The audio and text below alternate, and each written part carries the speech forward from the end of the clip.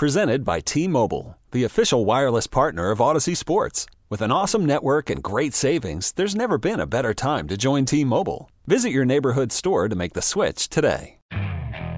Okay, picture this. It's Friday afternoon when a thought hits you. I can spend another weekend doing the same old whatever, or I can hop into my all-new Hyundai Santa Fe and hit the road.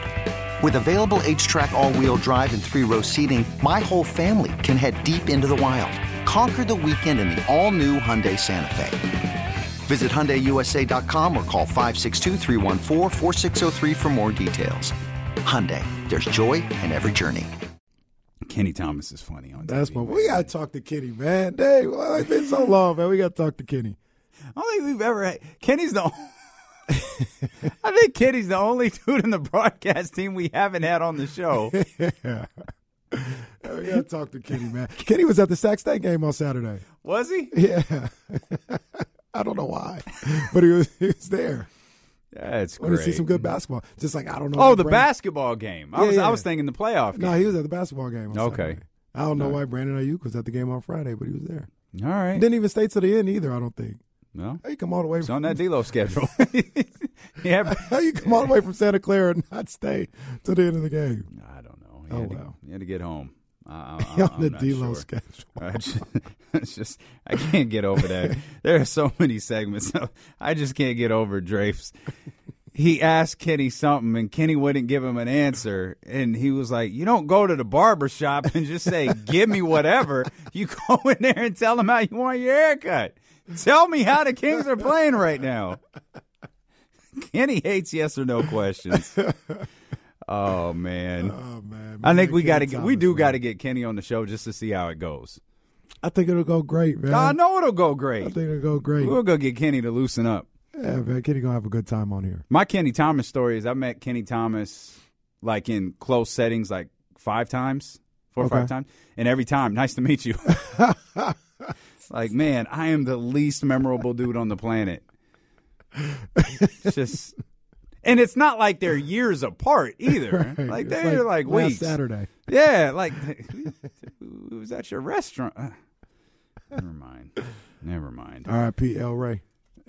Nah, it just rest. It doesn't need to rest. It doesn't need to rest in peace. Just R El Ray. Right. Just R. Nothing else. Just rest. Just rest. El Ray. I did have a great night there with Marty McNeil, though. I'll say that. I had some fun there with Marty. I had some fun. Yeah. That place. Well, I never ate there. I heard that was part of the problem. I ate there. It was okay. Okay. I wasn't like, oh my gosh, I got to go back. But it was like, all right, cool. All the times I went there, it was perfectly fine. The ambiance was cool. It was good times. I went there after, I think, the Jay-Z concert and after one of the games. Mm. Those are the only 2 times I think I was ever there. Yeah. I think I was there a handful of times. It was good vibes when I was there, but obviously when I wasn't there, it was not good vibes. It was not good vibes. Yeah. I heard Kenny once had, like, water he was trying to market. He was trying to market water. Can we look this up? Can we look up Kenny Thomas water? I'm positive. I have it on good authority. Kenny once had a El Ray H2O. A water company he was trying to market. All right, you heard Drapes, man. It is the Sacramento Kings and the Philadelphia 76ers in Philly tonight, just a little under 90 minutes away. We talked about Joel Embiid, and Drapes has seen a lot of Joel Embiid, dating back to his time with the Boston Celtics. And, I thought that's an interesting note. Double him when he puts the ball on the ground. Mm-hmm. He's so and I've said this before, the thing that's really stood out about Sabonis for me this year is how strong he is. And there's only a handful of guys in the league who are as strong or stronger.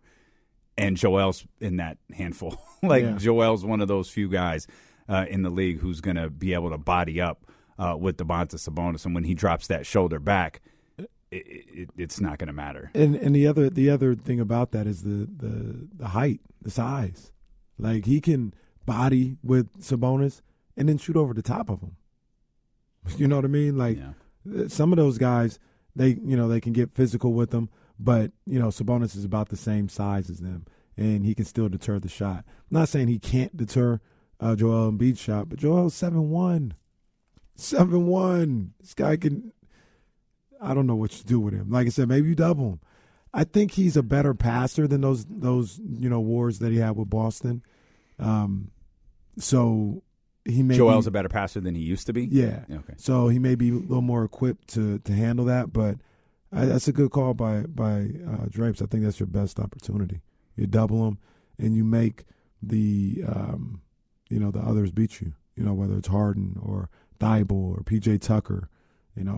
Tobias Harris. I like him a lot better than other people do, but maybe you have to see if he can go for 30-something tonight. Okay. Try not to get in foul trouble with him either. Yeah, so that's the other thing. With Alex Len out, who's I think a little bit more, maybe not a little bit, is quite a bit more physical than Rashawn Holmes. You won't have him. Who speculated on using 6 fouls? Yeah, you got if you got to get out there and use them, you got to use them. It's probably that much more imperative. It was imperative whether Alex Len was available or not for Domantas Sabonis to not get in foul trouble. And I wonder, Drape said, kind of a statement game for this team right here. I wonder what this game means. If Domantas Sabonis is able to turn up a little bit, and I'm not talking about outplay Joel Embiid. Again, it's an MVP caliber season. He's leading the league in scoring, for goodness sakes. This is a center leading the league in scoring. But if Sabonis is able to go out there and go toe-to-toe with Joel Embiid, I feel like as fun as the beam is, and the Kings, look at the way that they're playing, I don't think Sabonis is getting the attention that he really deserves for what he's doing for the team this year. Agreed. And a big performance against Joel Embiid could potentially change that. Yeah. Even though this is a league pass game for, most of the league. Yeah. I think the Kings got a real shot tonight. I think that I'm gonna get off the fence. I'm not gonna Kenny Thomas this thing. I think they're gonna win. I think they're gonna win tonight. The Kings are capable of winning every game that they play. The Kings are capable of winning every time they step on the floor. That's kind of, I don't know when that realization hit, but it hit a while ago. I thought they competed well against the Bucks. The Bucks turned it on. I don't think Philadelphia can do that the way Milwaukee did. Especially, as you heard Drapes mention, Philadelphia is missing some guys. Yeah, that's the thing about it. Now, James Harden can. Right. But it's always, and I understand James Harden is just coming back. He's still kind of getting back into the groove a little bit. But even when he's not, you don't really know exactly what version of James Harden you're going to get. Right. He's always going to be a scorer, but is he going to score, 25 on 20 shots? Mm-hmm. Or is he going to score 25 on 8? Because he's capable of doing that. Yeah. He's capable of doing both. And I really haven't watched him much over the last 3 Philadelphia games. I think I saw one of those 3. I really don't know how he fits into this right now. Yeah, and to a certain degree, I look at James right now, and he's kind of trying to fit into what's going on here. Which is the right thing for him to do, by the way, rather than coming back and trying to force himself into. Yeah. But it's a little bit of a fine line because Philly still needs him to be 25 points per game, James Harden. Like, he's got to find a way to still have impactful numbers on the offensive end while not being the number one option. So I think he's trying to figure that out. And especially like in crunch time, figure that out. Like, all right, I'm going to get the ball to Joel. Now I'm a spot up guy. He's trying to figure some things out. Well, I mean, you said Joe's a better passer than he used to be. That's not a bad role to have. No. And Domantas Sabonis is a great example of it. Kevin Huerter is a great example for James Harden as to why that's not necessarily a bad thing. And they're probably meaning defenses, are probably going to pay more attention to James Harden than even they would Kevin Huerter, who I'd really like to see. He doesn't even have to get hot tonight. Get warm, though. Yeah. I need Herder. I need my boy Kayvon to show up. Yeah, I need that. I don't need the frost on the lawn, Kevin Herder. And he's had I don't feel like he's gotten going from three, but he has shot better overall over the last handful of games. I had the numbers pulled up here a few minutes ago. It's not nearly as ice cold. Well, you go back to that one against Chicago. That was 1 of 11. But since then, just from 3 of 6, 3 of 7. He was 2 of 9 in that New York one. But 7 of 15, 6 of 16. I need that 10 of 19 Kevin Herder back. Yeah. I think you get it tonight. I think you get a good game from him, Malik Monk, and Terrence Davis. Oh, well, then the Kings win. Yeah. I don't think there's a scenario where you get a good game from all of those guys and the Kings don't win. I agree. Yeah, that's winning formula for the Sacramento Kings. But I don't know how many games that they've had where all of those guys have gotten hot. It's almost a scary thing about this team, right? Sure. I don't know. Can we say they've all played well at the same time? That's what I don't think so. For an extended period of time? I don't think so, but I don't know that. I don't know that for a fact. I had to go through all of these box scores and we can find out. No game sticks out in my head, but you've had one where. Well, the one game was probably the Nets. That's what it looks like when they're all cooking. Well, that was Terrence, but I don't recall what Herder might have had they both had 17 to 20, one of the two. That's what I can tell you. Let's see. When November. They're all cooking. Kevin Herder. Yeah, Kevin Herder was 7 of 10 that night, 5 of 7 from 3 for 19.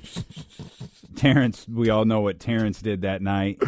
Malik had 17, right? Malik was 6 of 9 and 1 of 2 from 3, and he finished with 15. It was Domas that had 17. Harrison had 16 that night. But, yeah, just the three names that you're speaking of, Kevin, Malik Monk, and Terrence Davis. And Fox didn't go crazy that game. 14. Yeah. I think if those three – see, the reason why I say that with those three, because they're probably hitting jump shots. Mm-hmm. So if they're hitting jump shots with Eagles, they're hitting threes. That feeds into kind of the things that I talk about with this team, hitting the three ball. Again, man, that might be something worth discussing further because you look at Malik and using this game as an example. Again, he was 6 of 9. He finished with, what did I just say, 15, but he was only 1 of 2 from 3. Now, I don't know how many of those other shots were jump shots, but I might have this wrong. Did Terrence and Kevin Herder hit 12 combined? 12 combined threes? Yeah. They were. So those three hit for 13 threes that night. They were 12 of 17. Bruh. 13 of 19 if you count Malik's. If those three are hitting, I'll just say 8 to 10 threes in a game. The Kings are winning. And I guess so. That's what it looks like when when those guys are hitting all at once. You win by 50 on national television or whatever it is. We'll come back. Jason Jones joins us as we continue here on Sacramento Sports Leader ESPN 1320. Hiring for your small business? If you're not looking for professionals on LinkedIn, you're looking in the wrong place. That's like looking for your car keys in a fish tank.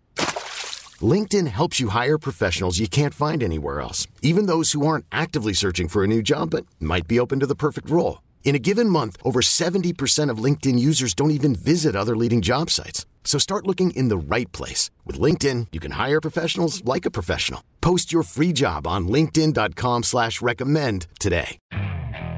Okay, picture this. It's Friday afternoon when a thought hits you. I can spend another weekend doing the same old whatever, or I can hop into my all-new Hyundai Santa Fe and hit the road. With available H-Track all-wheel drive and 3-row seating, my whole family can head deep into the wild. Conquer the weekend in the all-new Hyundai Santa Fe. Visit HyundaiUSA.com or call 562-314-4603 for more details. Hyundai, there's joy in every journey. This episode is brought to you by Progressive Insurance. Whether you love true crime or comedy, celebrity interviews or news, you call the shots on what's in your podcast queue. And guess what? Now you can call them on your auto insurance too with the Name Your Price tool from Progressive.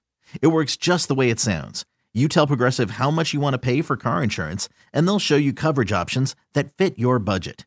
Get your quote today at Progressive.com to join the over 28 million drivers who trust Progressive. Progressive Casualty Insurance Company and Affiliates. Price and coverage match limited by state law.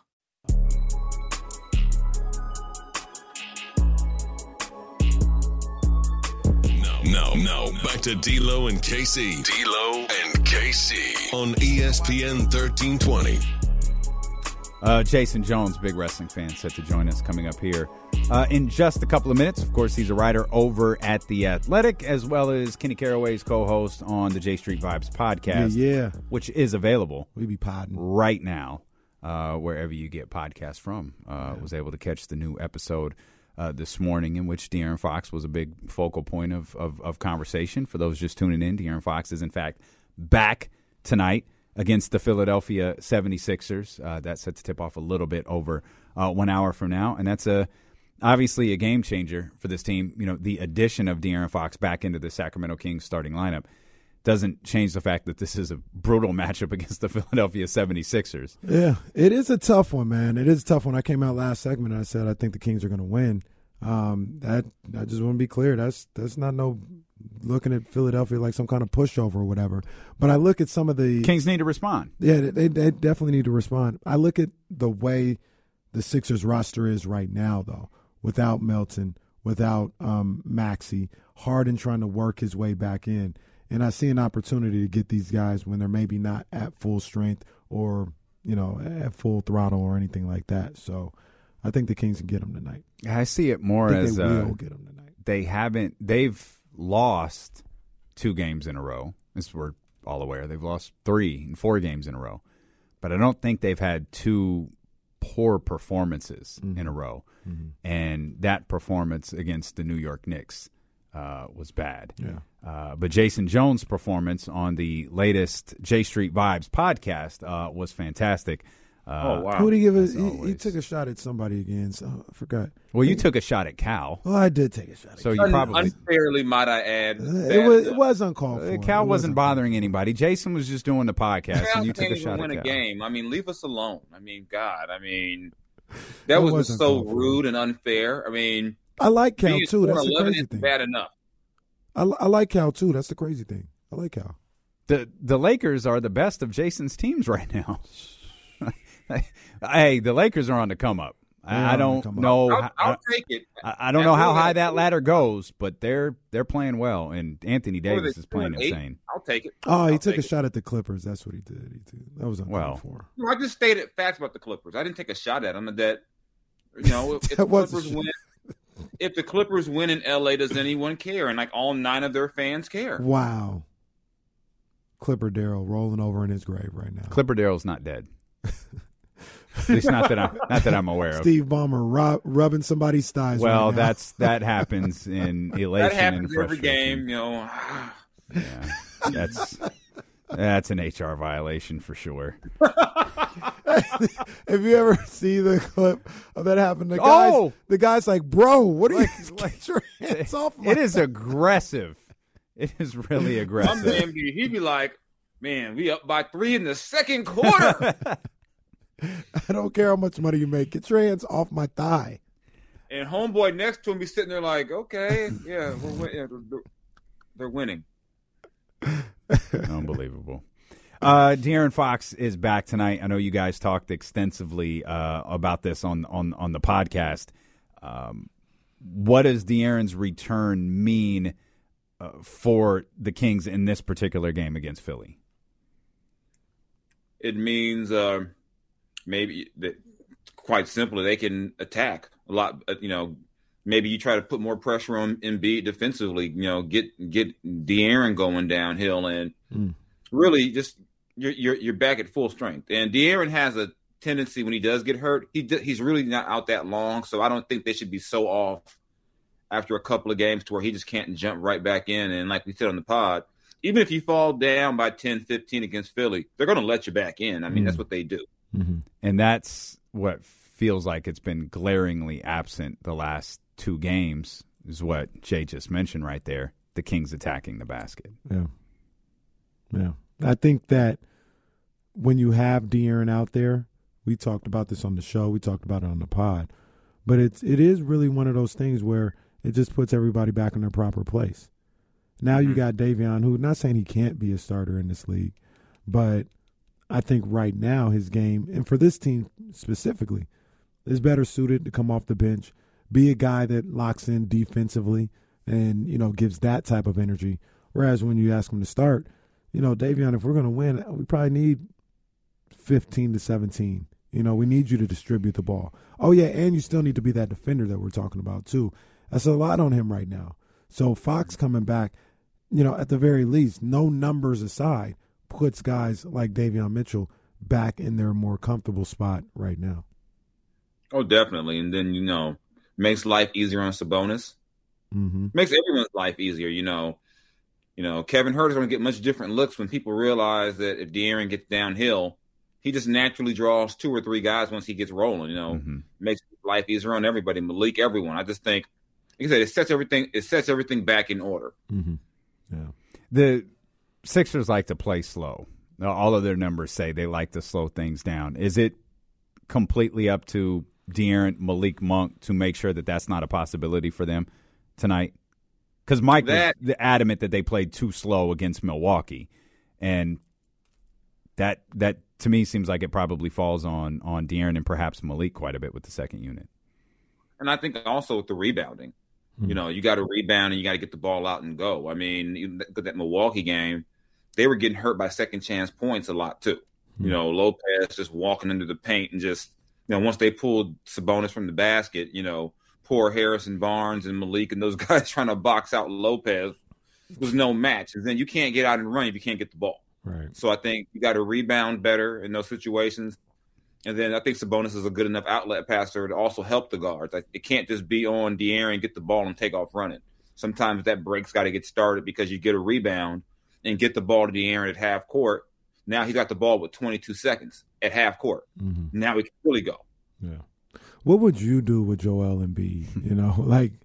There's not much anybody can do with him, but I know we talked to Kyle Draper and he talked about Boston, when they were going back and forth with Philly a few years ago.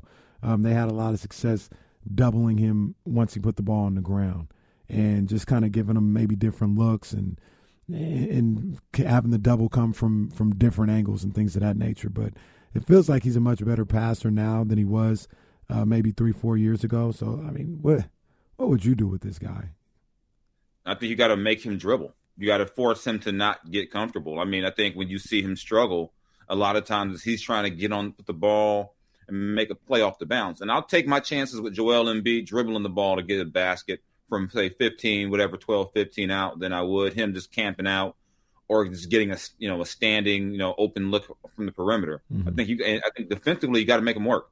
Mm-hmm. Try to pull him away from the basket. I mean, it's easier said than done. He's really one of the better defensive bigs in the league, but you got to make him work. You can't, and I think the Kings have an advantage in that Sabonis will make him have to work. He's a much bigger human being than Sabonis, but you got to do things differently. You got to put him in pick and rolls. You got to make him work. Yeah, because he's gonna roll out of bed and get you 25 and 12 problem. Right. But you can't have like that 53-point game he just had. You can't have him doing those 40 and 20s on you.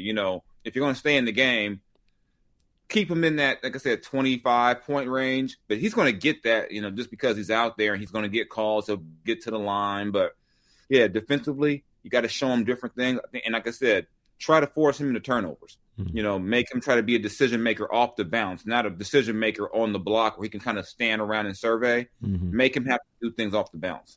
Mm-hmm.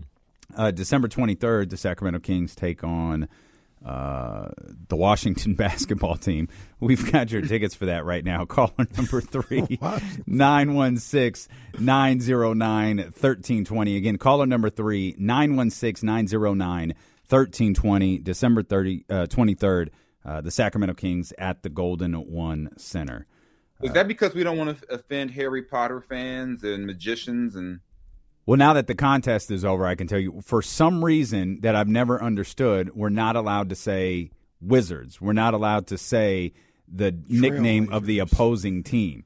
So we can say Washington or Portland or Chicago, and we can say the Sacramento Kings, but for some reason we can't say Wizards or Trailblazers. I don't understand it. I don't understand it either. I've never asked. It's just like, all right, whatever. Or you still there's one ad, so they'll say the big game in February. That's right. You're not allowed to use the Super Bowl as it's tied to a contest. You have to say the big game or the game or just allude to it. Yeah. Because no one knows what you're talking about. No. And we have to just treat everybody as if they're stupid. It's crazy. Like, what game were they talking about? A football game in February? Second weekend? A big game? What? Cal and Stanford got moved to February? The Pro Bowl, right? It's the Pro Bowl. It's the Pro Bowl. It's the Pro Bowl. It's the Pro Bowl. The interesting thing is, like, even with the Super Bowl, like, I could understand, like, if we trademark it and you're, using it to some financial gain, you need to pay us. Yeah, I get it. I get that. Mm-hmm. This whole thing with the Kings playing Washington, I don't get that. I don't either. Because the Sacramento Kings and the Washington Wizards are owned by the same entity. So, like, what is actually the issue right here? Again, there was no fine print in this. It was just like, don't say Wizards.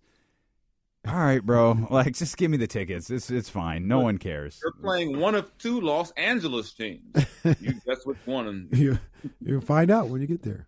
Oh, is today a 4:00 start? My phone. I thought it was a 4:30. I thought it was 4:32, but somebody said 4. Yeah, my phone just alerted me that it's 4. It is 4 because I got the alert about the injuries at 2:30. That's 90 minutes out. Yeah. Okay. All right. So hey, we're taking you all the way up until tip, baby. Tip off, baby. Harden and Embiid, not necessarily tonight, but overall, is that something you think? This is a team, the Philadelphia 76ers, it's championship or bust. Like, there's no, like, they need to be at least in the NBA Finals. Do you see that working? No. Okay. I just don't. Me either. I don't trust James past April. I mean, his history has shown the further he goes, eventually he's just going to decline. And we're talking about an older James Harden. Yeah, this is an MVP James Harden. Wow. And I just can't see it. I just don't. I mean, look at the pieces they have on that team. I like Tyrese Maxey when he's available, but I mean, my man PJ Tucker. I mean, how much longer can he be counted on to be that guy to hold things together? Right. Tobias Harris is Tobias Harris. I mean, they're just. I wonder if the year they lost to Toronto was their peak. I think so, or the Atlanta year. I mean, they probably. I don't know if they would have had enough to beat Milwaukee, but they were number 1 seed when they lost to Atlanta. Yeah, I just wonder if they've peaked already. I just don't. I don't see how much better they can get if they got to rely on 30-plus-year-old James Harden to be what he was for Mike D'Antoni in Houston. I just don't see it. Yeah, and the other thing about James too is how does he kind of accept this part of his career, right? Like you talked about it last night. He doesn't have the quickest first step anymore. He's a little bigger than he was, in his prime. He's a step slower. How does he adjust? I talked about, like, at the end of the game, that ball's probably going to Joel, and James is going to be like a spot-up shooter. We haven't seen him in his career, aside from maybe OKC, be okay with the second fiddle type role. How does he accept that here in Philadelphia or anywhere else in the latter part of his career? And the thing is, they need him to be more than just that. They just can't rely on him to just kind of be a secondary type guy. They need him to be near an all-star level player or at an all-star level to be a championship contender. And can he do it in spurts? I think he can, but is he going to be that 30-something? And plus, remember, the rules changed. He can't get his 15 to 18 free throws a night. Yeah. So much of his game was understanding the rules and saying, okay, watch this. Let me swing through, get my 2 free throws, and all of a sudden he's got 20 points, but he's taking 8 shots. If he can't get that, and then if he's not as quick, he's not getting the same calls. Guys don't have to reach as much to guard him. Mm-hmm. I just don't know if he is, a top 10 player like that anymore. Where you say, okay, we got a plan for him like an MVP. You got to do it with Joel, but you can't necessarily with James, which is why you needed Tobias Harris to be maybe better than what he's been. You need You can't have PJ Tucker. I mean, if they got PJ Brown, I think we got real problems. Seriously. PJ Tucker, a fashion icon, though. That's what he's good for. He's good for the walk into the game, and then after that, it's just kind of a coin flip. Did PJ score tonight? You can't be a 3-and-D guy with no 3. Yeah. So I mean, I just don't know if this team can get past the second round of the playoffs. I just don't know. I mean, I think they'll probably be a top 4 team in the East, but I wouldn't take them ahead of Boston, Milwaukee, Cleveland. Cleveland. This is for you.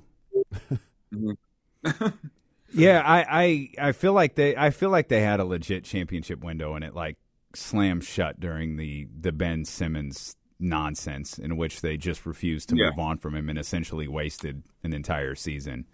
Well, even then, even to the point that Jason said, I mean, the biggest travesty of all this is letting Jimmy Butler go. Sure. I thought that was the perfect city for him, the perfect team, the perfect group.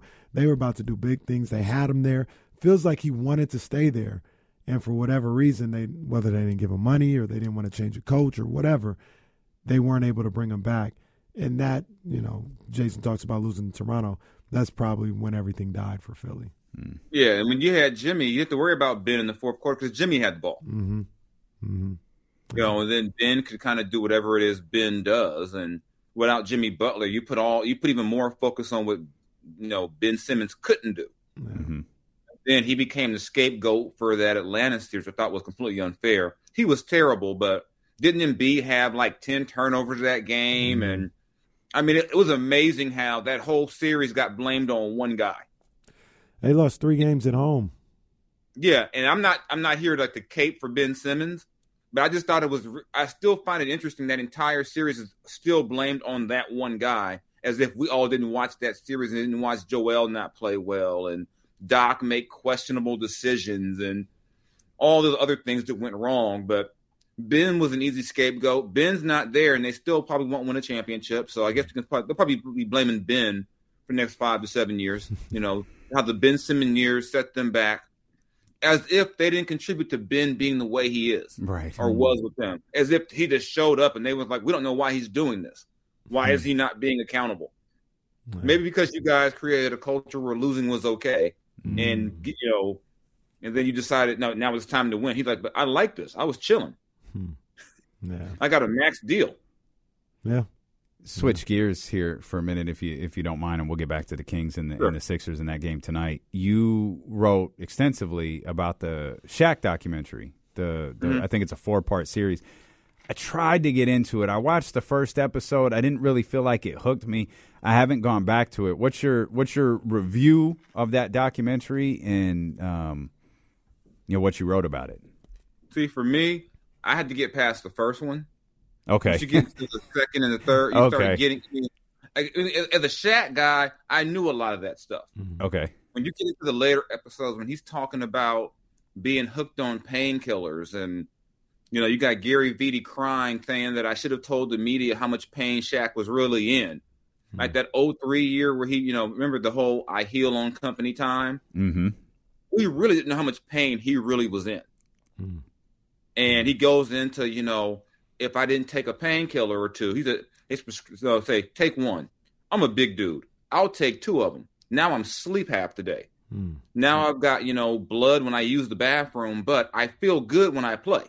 And the way he described it to me was that he could have a good game without the painkillers, but he couldn't be Shaq without them.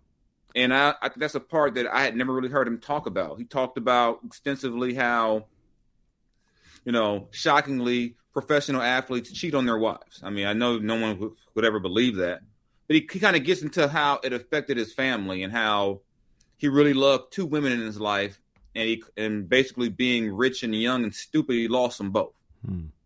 And talking about coming home in Miami and that house is empty. And if it's Shaq, it's a pretty big house. And he said really the only thing that kept him sane was playing basketball still because, wife was gone. And, he talks about stuff like, to me, those were once you get past the first episode, getting into those moments, him talking about his insomnia after his sister and Kobe died. The fact that he regrets that, and he's talked about it too before, but how Kobe never called him. He didn't call Kobe. Now he can never call Kobe again. And it wasn't that they were beefing at the time Kobe died. It's just the idea that you got two, bullheaded guys, and they might not have been mad at each other, but they certainly like going like, hey, let's go hang out. And, he blames himself, and he kind of beats himself up a lot about the whole idea that, you know what, I don't call people. My sister died. I think his sister died at 40. He talks about how that he just couldn't sleep, and he was like, he can't go to bed before 5 a.m.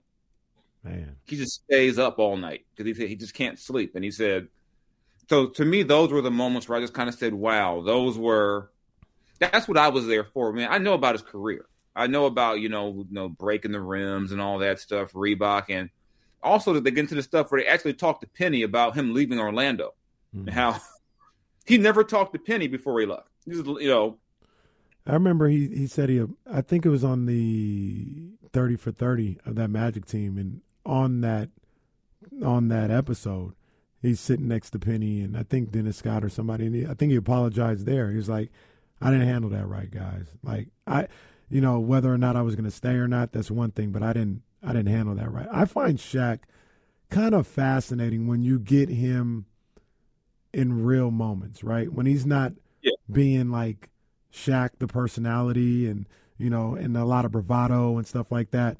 When there are moments when there's interviews or documentaries, well, I want to see this one too, where he talks like a real person, and he opens up a lot. Like he's pretty interesting when he does get to that point.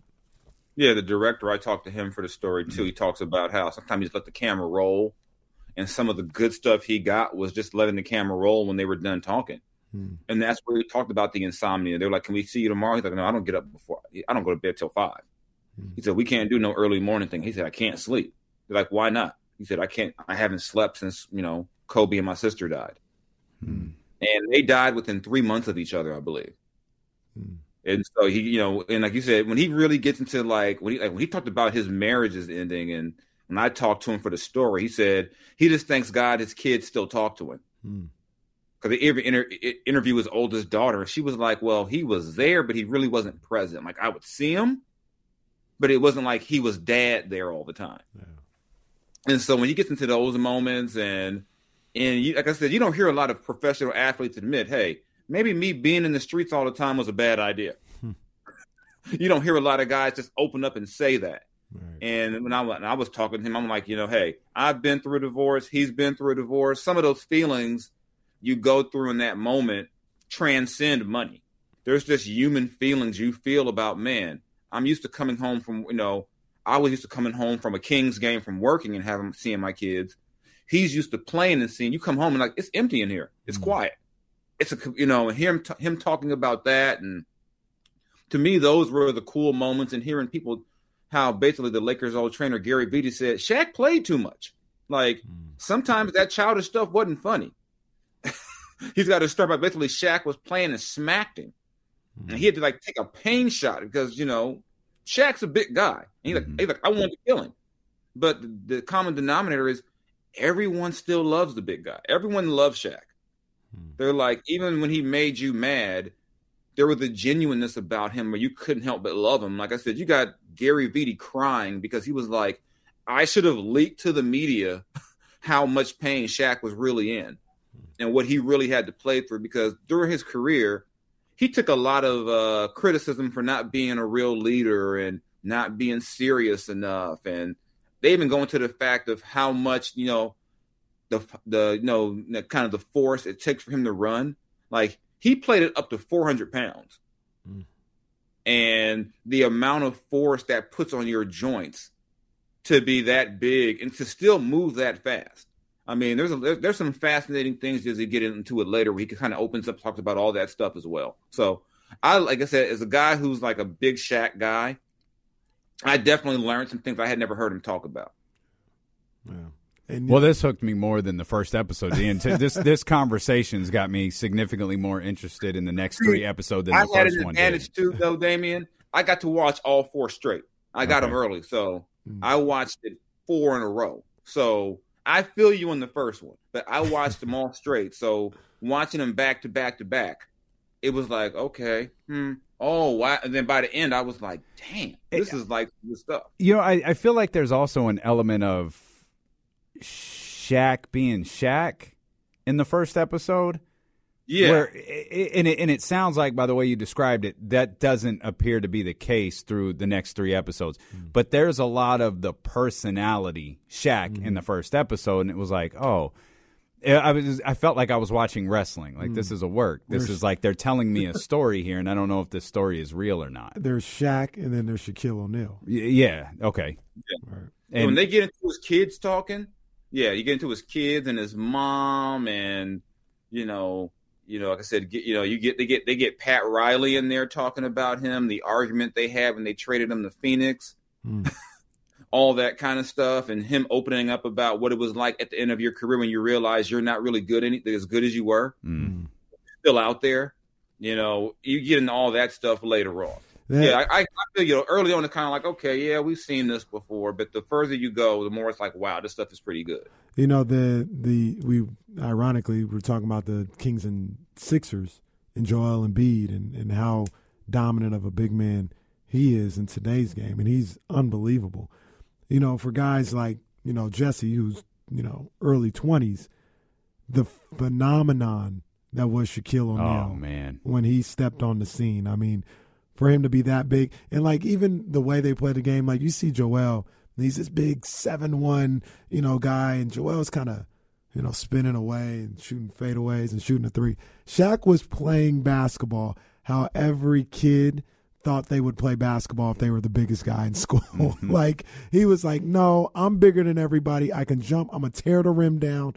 I'm dunking on everybody's head. Like, he played like that.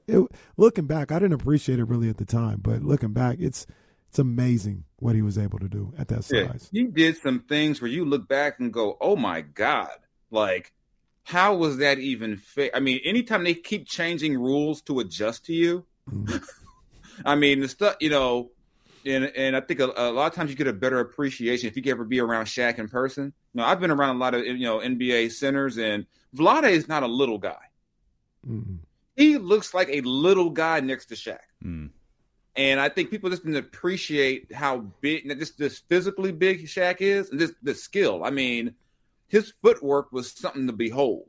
Like they start going into his spin moves and how he got to the rim, and and another favorite part for me is the referee. I think it was Bob Delaney on there, pretty much saying, we probably didn't referee him fair his whole career, because it took so much to knock him down. We let guys probably just tackle him unfairly, just run into him.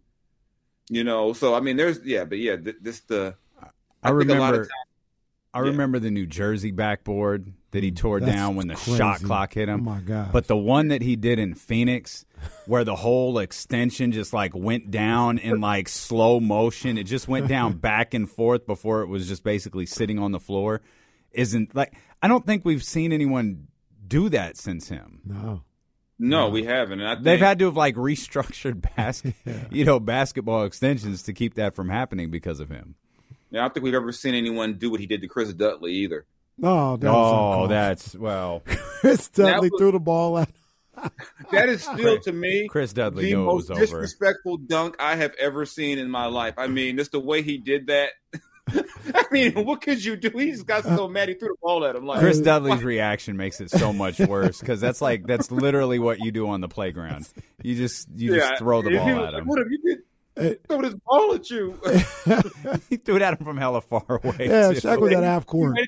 All the way at the other end there was no sting on the ball at all by the time it got to Shaq. He caught it like Debo does. Also, I just want to, thank God that Shaq didn't really want to hit Brad Miller. Woo! Yeah. Ooh, that would have been. That would have been criminal charges. That would have been nasty. Ooh, wow. Yeah, that would have been tough. That would have been nasty. I mean, like I said, Shaq is, I've met Yao Ming, I've met Shaq, I've met Sean Bradley. Yao and Shaq are taller than, Yao and Sean are taller than Shaq. Shaq is still the biggest person I've ever met. And if he would have connected with Brad that day, rewrote history in a bad way. Yao was significantly wider than I thought. Like, Yao was gigantic. Yeah. I thought he was just a tall, skinny dude like Sean Bradley was. He was not. He was thick. He was a yeah. All right, we're done. It's like dealing with a sophomore class. All right, we're getting out of here on that. Degeneration X is done for the day. Jay, we appreciate you as always. Thank you, my brother. No problem. Anytime, guys. Catch you next week. Jason Jones, co-host of the J Street Vibes podcast. You can check out his work over at The Athletic as well. I mean, obviously, Jay enjoys covering the Kings and covering basketball. He really lights up when you talk about something that he's really into, like Shaq. Oh, yeah, that's I know he loves Shaq, and I like when he dropped that article. The article's like maybe a couple weeks old. Like the 4-part series has been out. I started it when it dropped, and it is just like it's Shaq. Like, don't tell me a story. Yeah. Like if you're gonna do these, you got to be real. And I don't know if that's the bar that these documentaries have set, if that's the bar that The Last Dance set, but it sounds like it gets into that. And I don't think he was like lying or telling. I just think he was a little guarded. He was being the guy that we see every Tuesday or Thursday night on TNT, and it's like I'll see him on Thursday. I don't need to see this. Yeah. I know the LSU story. I know the Orlando story. They just did a documentary on the Orlando story. I know a lot of people look at Shaq as a hater, and he has that hater feel to him sometimes. I can't front, but I think a lot of the times he's like really real, and he's the type of guy who now that he's in the media, he'll be critical of these guys because he said, "This is what I had to go through. Yeah. This is what it is." Like, so Joel Embiid, and I love that Joel takes it and listens to Shaq and Chuck. He's like, what you do is unacceptable, Joel. Get down on the block, dominate the game. Like, you're not playing good enough right now. And he says that because these are the things that he had to live with and he had to go through being the leader of his team. So sometimes people look at him as like a hater. I look at it as this is a guy that went through it. He's the epitome of, I lived through this so I can talk about it. I feel like he's insecure. There is some of that too. Especially, I got the ring, Chuck. Google me, Chuck. Like, you're freaking Shaquille O'Neal. Like, we know who you are. That's a little bit of a work, though, too. That is a little bit of a work. I think one time they were really about to go.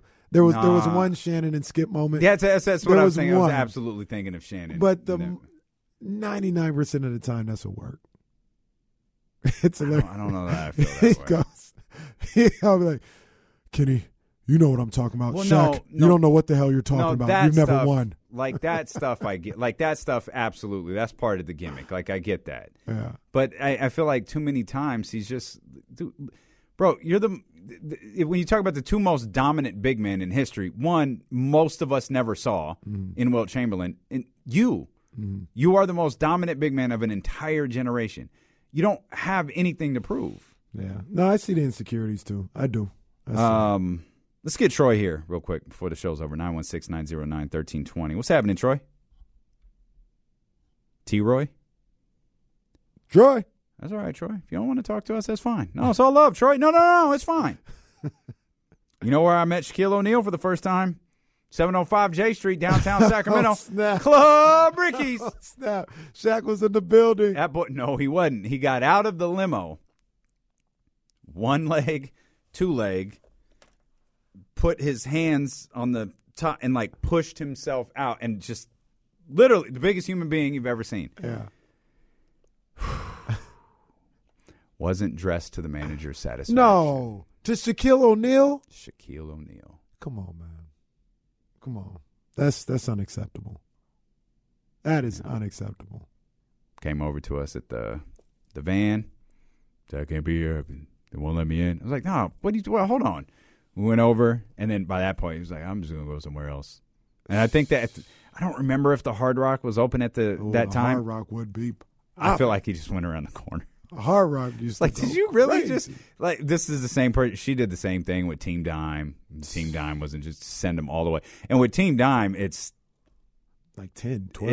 It's a lot of people. You're turning all that money away, huh? Yeah. All right.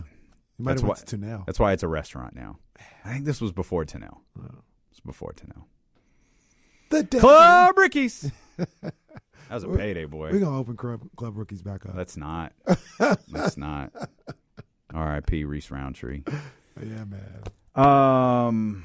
Did I leave this open? I did. Congratulations to Andy Thompson, the new Sac State men's football coach. Nice. Yeah. Come on, Andy. Defensive coordinator. Yeah. Promoted. We had heard rumblings about this for a few days, that Andy was going to be the guy. And, in fact, that he is. He is Sac State's new head coach. I think that's good for the obviously, great for him. Mm-hmm. I think it's good for the program. Mm-hmm. I think it's a way to build off of what Troy Taylor built. Yeah, for sure. And he could probably do a good job of retaining some of these guys. Not all of them, obviously, but some of them are familiar with them and retain them. I can't believe I got the start time wrong the whole day. The game is literally 6 minutes. Tomorrow's game is 4:30. I have quadruple checked that. I thought both of them were at 4:30, and then Friday was at 4. This is a Damian type of start. You know, if they were in Sacramento, 7 o'clock start, I would want the 7:30 start. 7:30 isn't. It's stupid. There's no point. Like, why? What's the point? Make sure everybody can get there. You can get there at 7. This is Sacramento. You can get there at 7. Just make sure. You said you can get anywhere in 15 minutes. You can get there at 7. From where I'm at. That's fine. Well, probably from here too. We get to the arena pretty fast from here too. Not 15 minutes. No. At least I don't. It's about 25 minutes or so. Yeah, that's about right. It's not bad. So go watch basketball. Go watch basketball. Join us tomorrow at noon. We'll review everything. Tomorrow's Wednesday, so James Ham will be with us. And hopefully we get a Kings win. We're getting the Kings win. You heard it. I want to drop Young Zell's Light the Beam here on the show, too. Yeah, man. All right, let's go watch basketball. We'll see you here tomorrow at noon on Sacramento Sports Leader, ESPN 1320. Go Kings. Okay, picture this. It's Friday afternoon when a thought hits you. I can spend another weekend doing the same old whatever, or I can hop into my all-new Hyundai Santa Fe and hit the road. With available H-Track all-wheel drive and 3-row seating, my whole family can head deep into the wild. Conquer the weekend in the all-new Hyundai Santa Fe. Visit HyundaiUSA.com or call 562-314-4603 for more details. Hyundai, there's joy in every journey. This episode is brought to you by Progressive Insurance. Whether you love true crime or comedy, celebrity interviews or news, you call the shots on what's in your podcast queue. And guess what? Now you can call them on your auto insurance, too, with the Name Your Price tool from Progressive. It works just the way it sounds. You tell Progressive how much you want to pay for car insurance, and they'll show you coverage options that fit your budget. Get your quote today at Progressive.com to join the over 28 million drivers who trust Progressive. Progressive Casualty Insurance Company and Affiliates. Price and coverage match limited by state law. We really need new phones. T-Mobile will cover the cost of 4 amazing new iPhone 15s, and each line is only $25 a month. New iPhone 15s? It's better over here. Only at T-Mobile, get 4 iPhone 15s on us and 4 lines for $25 per line per month with eligible trade-in when you switch. Minimum of 4 lines for $25 per line per month with autopay discount using debit or bank account. $5 more per line without autopay, plus taxes and fees. Phone fee at 24 monthly bill credits for well-qualified customers. Contact us before canceling account to continue bill credits or credit stop and balance on required finance agreement due. $35 per line connection charge applies. See T-Mobile.com.